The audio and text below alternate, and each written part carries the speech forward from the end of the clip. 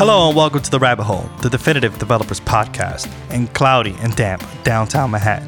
I'm your host, Michael Nunez. I have our co-host today, Dave Anderson, our producer, William Jeffries, and our regular guest, Emmanuel Gennard. And we have our git add dot, git commit. Well, we got a message. You got to leave a message. Awesome guest. Git push, force with lease, origin guest, David Rataczak. What's going on, David? How are you? Hi, nice to talk to you guys. Hey, cool. How's it going? Why don't you tell us a little bit about yourself, David? So I work remotely for GitHub on the payments team. Prior to that, I've been working remotely for about 5 years. And then before that, I worked at a fully on-site company in San Francisco for a year. Oh my gosh, what a coincidence. Today's topic is remote teams. Exactly, and working remotely. How did that happen? Whoa! Did you hack it to the mainframes, bro? Yeah, How'd you do just that? in our Hangouts. Lucky coincidence. You worked at in-person companies too, right? Yeah, so I've also worked at a fully in-person company as well. And when you were at San Francisco. And when you were at Slice, they transitioned from all remote to all in-person, basically, right? Yeah, so the company I was at before GitHub was originally a 3-person fully remote team, and then distributed after taking funding to a primarily on-site team based out of New York with a couple of remote developers. A little bit of global diversity as well too. We had developers in California, New York, as well as in Macedonia. So a bit of a range globally. And then GitHub itself is about a 60% remote company with people kind of all over the globe. So all kinds of time zones and all kinds of fun adventures. I imagine there is a difference between working in-house and then working remotely. And I can tell that you made the decision to work remotely. What are some of the things you had to sacrifice to become in a place that now the only way you can work is remotely? Yeah, so there's definitely trade-offs. For me, I think probably one of the big ones is when you work from home, you don't have a commute. So when I wake up, I can do whatever I want in the morning, make some coffee, watch some TV, hang out with my family. And then, getting on to work is just a quick walk upstairs and sitting down at the computer. So not having that, hour, 30-minute, or even like a 15-minute commute, removing that has been really nice. So that's one of the big things I really like about it. And one of the other benefits is it gives you a lot of flexibility in regards to where you want to live. So I live in the Sacramento area, which is significantly cheaper than, a lot of the tech hubs like New York or San Francisco. So you just have a lot more freedom in regards to what you want to do. I've never done the digital nomad thing, but there's a lot of people that travel, while being remote. So it gives you just a lot of flexibility there. Yeah, that's awesome. I've worked remote, not full-time, but part-time in the past, and I found that the commute thing is definitely really huge on both ends. Like you're gaining 2 hours back into your day basically. But I found that in a certain way I kind of missed having a commute because it's a very specific barrier to when the end of the day is. Like it's a very clear ritual for the start and the end of the day. And I'm curious, like how do you mark out like where your work-life balance is when you don't have that urge to just run off and get out of the office like right at 5 p.m.? That's a good question, and something that all remote workers end up having to kind of figure out what works for them at some point. Personally, I try to set myself up with a very specific schedule. So typically between 9 and 6 Pacific at GitHub. It differs depending on where the company you're working at is primarily located. You kind of want to be somewhat on a schedule where, if your company's based out of New York, I started my day a little bit earlier to be on time with, when people in the office were going to be there. But just kind of setting up a kind of a somewhat of a strict schedule. So for me, 9 to 6, I kind of expect to be working between those hours. And anytime I'm working after 6, it's an exception. And that's, I almost view it as like kind of overtime. If I work later, then, maybe I'll start a little bit later the next day. So kind of keeping myself to a bit of a specific schedule makes it a lot easier to balance, kind of your work and your personal life. I try not to always feel like I'm at the job, which is something that I think a lot of remote people struggle with. And I know that that's awesome. Got to keep that energized work going. Yeah. Yeah. But I know some people, they prefer the flexibility that a remote gives you and kind of being able to work whenever and stop whenever. So I think it depends a little bit on the individual. Some people, really like the flexibility that working remote gives you in regards to your office hours because you don't have that commute. You can kind of start and stop whenever. But for me, I think that strict schedule really helps. Cool. So what are some of the downsides of being remote that you might want to share as a disclaimer for people who might be considering making the jump? Yeah, I think there's a lot of downsides. It depends somewhat on the individual. I think one of the biggest downsides is kind of the casual conversations you have in a workplace that you don't even necessarily realize you're having. Say you're in an elevator with a coworker, you have a quick 5-minute chat and you kind of get to know each other. And that's how you develop those kind of strong friendships, where you end up being friends outside of work and stuff like that. And being a remote worker, you don't have that kind of elevator time or that water cooler time, or, you're not going and grabbing a lunch with someone. So you kind of have to make up that time. I find that when you get to a meeting early and someone else shows up to a meeting early, it's a good chance to kind of talk, maybe discuss personal life a little bit, and you can kind of build friendships and stuff that way. But that's definitely one of the big downsides to remote work is you lose that kind of like personal connection with coworkers. So do you feel like working in all remote company versus a partially remote company has a big difference between making time for that? Because in my opinion, if you're working partially remote, then there's more of that kind of thing that's happening that are behind the scenes for you and you can't see. Whereas if you're all remote, then everyone has to be in the same position and carve out time in their schedule for fun stuff. Yeah, I think it's to a certain degree just the company culture in general. Companies that have a very remote focused culture typically have a team that's a little bit more remote heavy. So there's, maybe like GitHub, a very remote focused team. About 60% of our employees are remote. Where if you get to a place where 5% of employees are remote, typically the culture, is less remote friendly.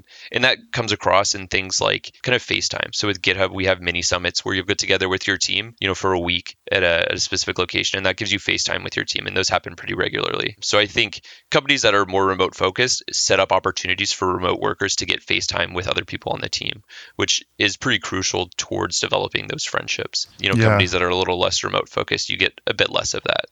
What else have you noticed that's effective for the people who are in charge of the company or who are in charge of the team that has remote members on it? What advice could you give to someone who might be leading a team that has remote workers? Yeah. So I think it's a multi-part question. So if you're looking at kind of a team level, so your team of, say 4 to 8 engineers, I think the biggest thing there is just kind of in the way the team communicates, especially if it's kind of a partially on-site and partially remote team. One of the biggest kind of concepts in regards to remote work is the concept of having a URL for everything. All of your communication, should have a URL attached to it so that it's easy for remote workers to see notes that are going on. If you're having a conversation, instead of having it in person, maybe have it on Slack so that everyone can see what that conversation's about. Or if you have a conversation in person, make sure you take some notes or, a quick summary of what was discussed and put that in an open place for everyone to see.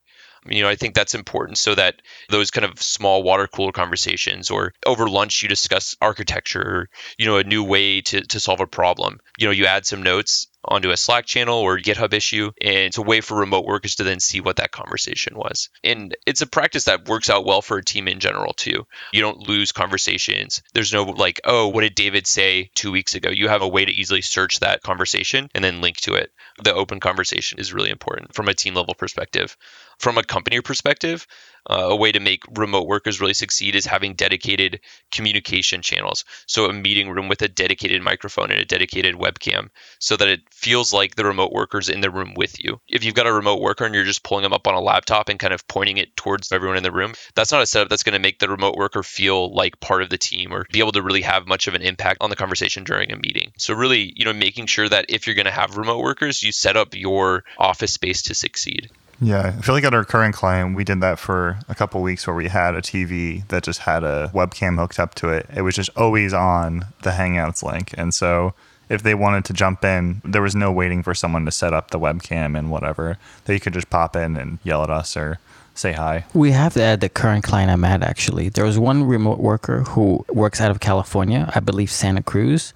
And there's one person who works out of Africa. I don't know which country in Africa, though. I hate saying Africa because they're different countries. But I don't remember which one. And so it becomes, so we have a room that is the room that our team meets in. There's a big TV. There's a webcam. It's always on the Hangouts room. And every time we go in there, that's the time. We have the timeout. And they always know they can just go in there and they'll immediately see everyone who's in that room. Right? I mean, they certainly do miss a lot because most of the team is in person. But I think that at least makes an accommodation for that person that they can be included. Have any of you guys tried any of these 360-degree conference room cameras? They're like thousands of dollars. So I haven't seen them in the wild. How does it available. work? Is it like, does it sit in the middle of the table and then you can 360? Oh, is it like the Google Streetcar kind of thing? I think so. I've only seen them, I Googled this because I wanted to buy one and then they were prohibitively expensive. So I haven't played with them myself, but they're out there. Oh, that is pretty cool. I mean, I've worked with people who work remotely that do like the idea of having a room where they can see everyone, but they don't like to know that their face is on this big, huge screen where they look like Big Brother is watching them as they do things. So oftentimes we'll be like, all right, you're connected. And then they'll like turn off their camera. Just like, it's just not the big face looking at like, trying to think. And it's like V for Vendetta. Yeah. I always thought that was pretty funny when it was brought up. It does feel kind of self-conscious when like you're the one who speaks on Hangouts and your head becomes largest. Or if you don't speak and your head becomes largest, all of a sudden it's like, why is my head so big? Why did it zoom into me? What did I do? So speaking of tooling for remote work, we've spoken about physical tools, but what about virtual tools? Have you come across any, David, that you found particularly useful that maybe we haven't heard of? I think the most popular one in regards to pairing and stuff like that has been Screen Hero. Screen Hero allows you to share your screen, and then you also have keyboard and mouse controls as well. So if you want to kind of take over and drive for a little bit, you can do that without switching the computer that's driving. So that's really helpful. The quality there is not as great as I would like it to be. So I'm always looking for new tooling, but haven't found anything that's quite as nice. I think there's some tools there, especially if you use a terminal-based editor where you can use Tmux to share your terminal. But then you don't have the ability to share your browser. And a lot of coding happens kind of in the browser where you're looking up documentation or you're reviewing a pull request. And, that's something that you don't have if you're just sharing your terminal. So Screen Hero really has worked out kind of the best from what I've seen. I feel like you just need to like curl the documents like straight from the internet into a terminal. It's interesting like how Screen Hero really just resonates. Like I've done screen sharing apps before, but it's just so easy. There's very little friction. Like you can screen share with Hangouts, you can screen share with Skype, but it's kind of a pain. There's a lot of buttons and like settings and levers you need to pull in order to get there. So it's nice to have like minimal friction, like what you're talking about with a video chat, having minimal friction just to jump in and be a part of the team. Yeah, definitely. Yeah, pro tip, whoever has the faster upload speeds should host, because it turns out that's the bottleneck, not the download speeds. Fun fact. Today I learned. Look at that. You could have saved that for the teacher learn later. So although there is a certain level of voodoo in like all teleconference software, like Hangouts and whatever, there's always some kind of a little glitch, or a lag, and you always have to stand by for a moment, get the kinks worked out, and then get to work.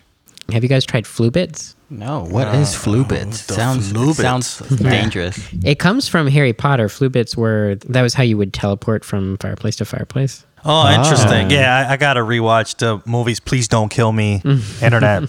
But yeah. I've never seen them, so. No! What? No, we got to take that offline and have a whole session it's on being edited out of the podcast, so no one knows. No, I think that we should, Yeah, we're going to edit it out of the podcast. So what's Flubits? So Flubits is a tool that allows you to do editor sharing across different types of editors. So if you're a Vimmer and your pair is into Sublime or Atom or Emacs or whatever, you can pair and both edit the same file at the same time, each using your own editor of choice over the internet, which is pretty cool. But you run into the same roadblock that David brought up, which is that you still need Screen Hero to share the browser.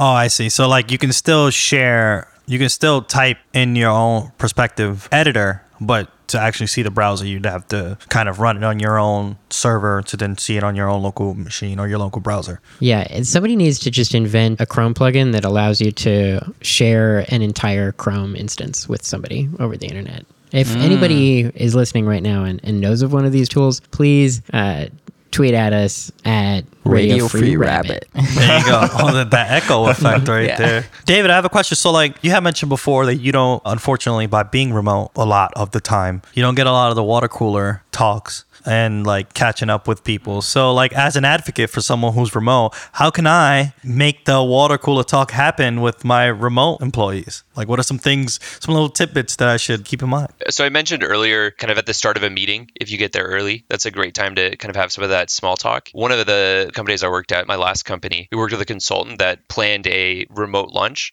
So everybody got together on High Five, which was essentially our conferencing tool at the time. So you could do High Five, Hangouts, or Zoom. And just get together and chat over lunch. So instead of the in-person people grabbing lunch at the cafeteria or going out to a restaurant or something, just bringing it back and eating it at the computer with the remote workers. And I think that was a really cool way of bonding the team and kind of getting a chance to have some of those personal conversations that you don't normally have as a remote worker. Yeah, definitely. William and I have done that in the past, and it was pretty awesome. I was remote for the day. A lot of the people were remote for the day because it was like a holiday weekend coming up or something. And I took my phone and I did Hangouts. And when I walked over to the pizzeria, and it was a pretty fun experience. I got to show them, oh, this is my world. Welcome to my world.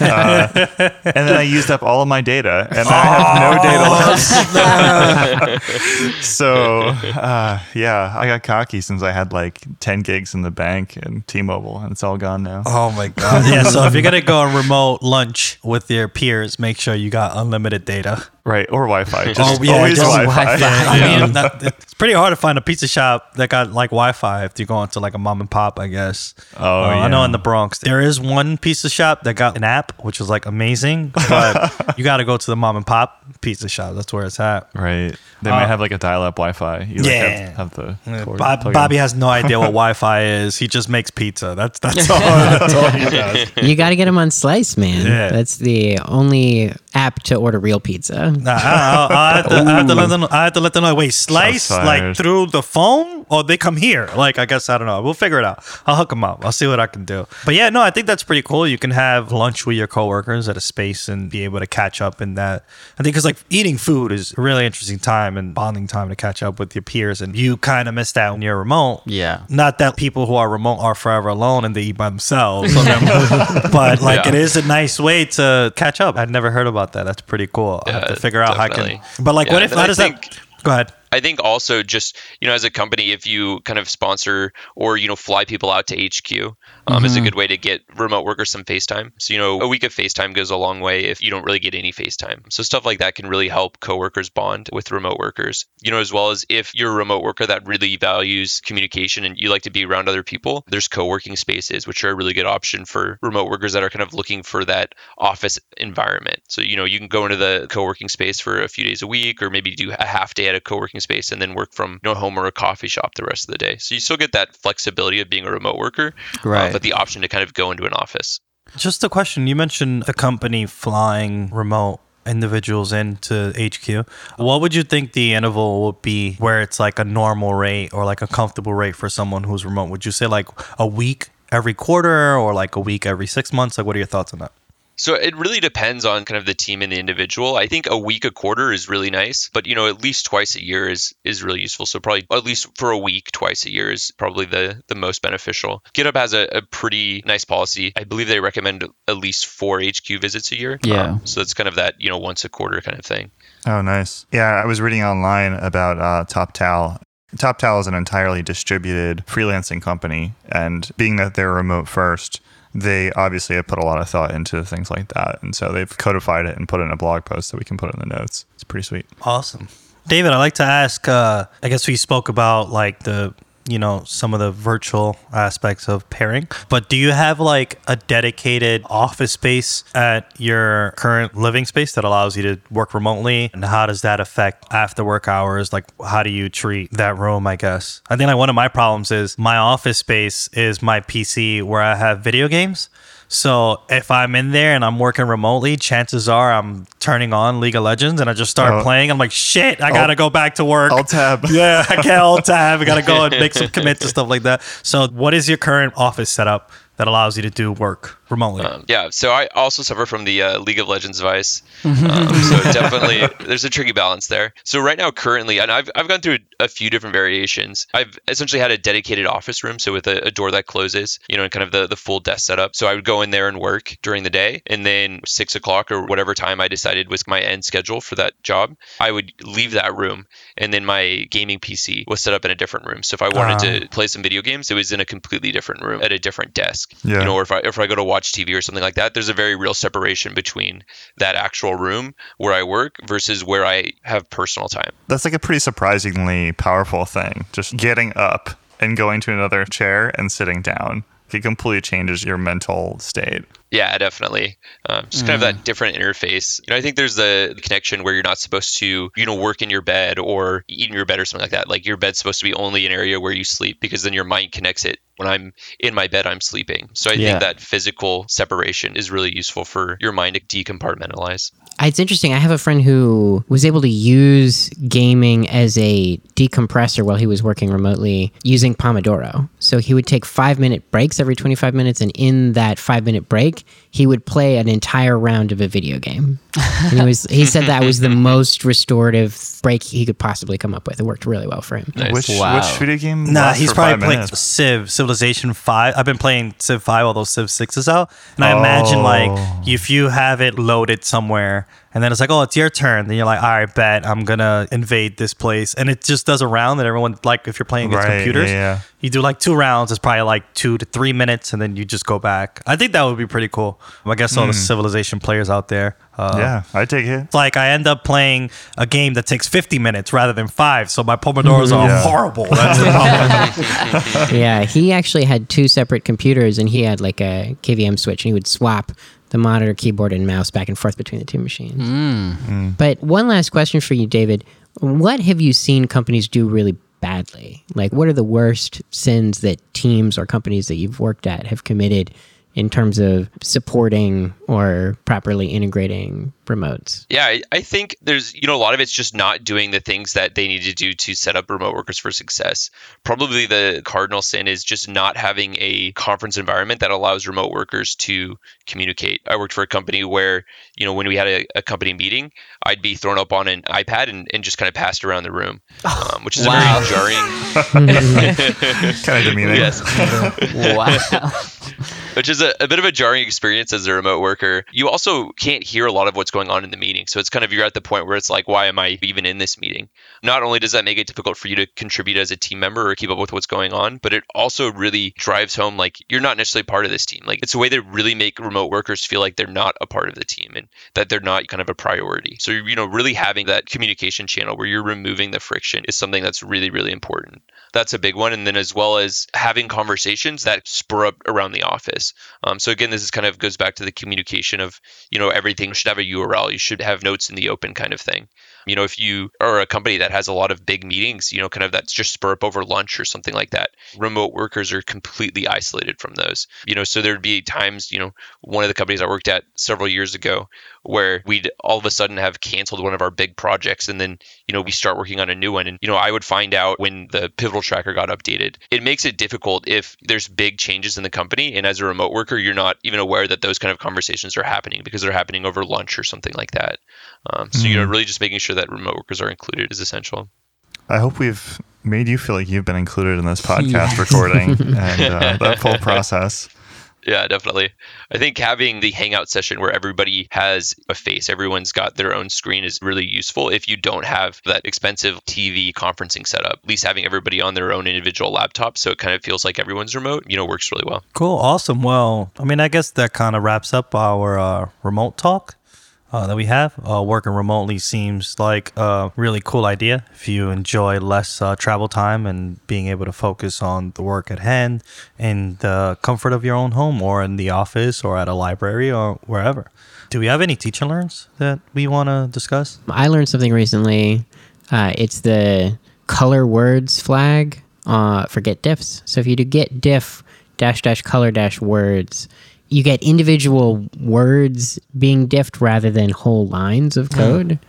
So it's really nice. Yeah. So like if let's say you have to update the number 18 to the number 13 Right. on a pretty long string. That's a pretty easy thing to miss when you're doing normal get diff and it's done by line. Because it's this whole long line and it's mostly the same. Right. And even if you have a monospaced font, you're not going to notice where the change is. Right. But if you use color words, then the number 18 will be in red and the number 13 will be right next to it in green. Oh, snap. I'm sure David is like, knew that already. But that is pretty cool. That is dope. I should definitely make a Git alias to do that instead of the Git regular diff that I have right now. Wow. Yeah. Git aliases. That's the next podcast. We got to get all the Git commands, all the cool ones. Well, yeah, David, would you like to give us where people can reach you, or like on Twitter or Facebook or GitHub? So you can reach me on GitHub. The handle is Mockra, Mockra. And then the same thing on Twitter, but add an underscore at the end. Awesome. Sounds good. Nice. Mockra. Cool. I'd like to thank my co-host, Dave, coming through, producer, William, and our regular guest, Emmanuel, and David, our git add dot, git commit, git push -- force with lease origin guest. Thanks for coming on down, man. Thank you so much. And, Thanks for having me. Yeah, no doubt. And feel free to reach us at twitter.com/radiofreerabbit. This is The Rabbit Hole. We'll see you next time.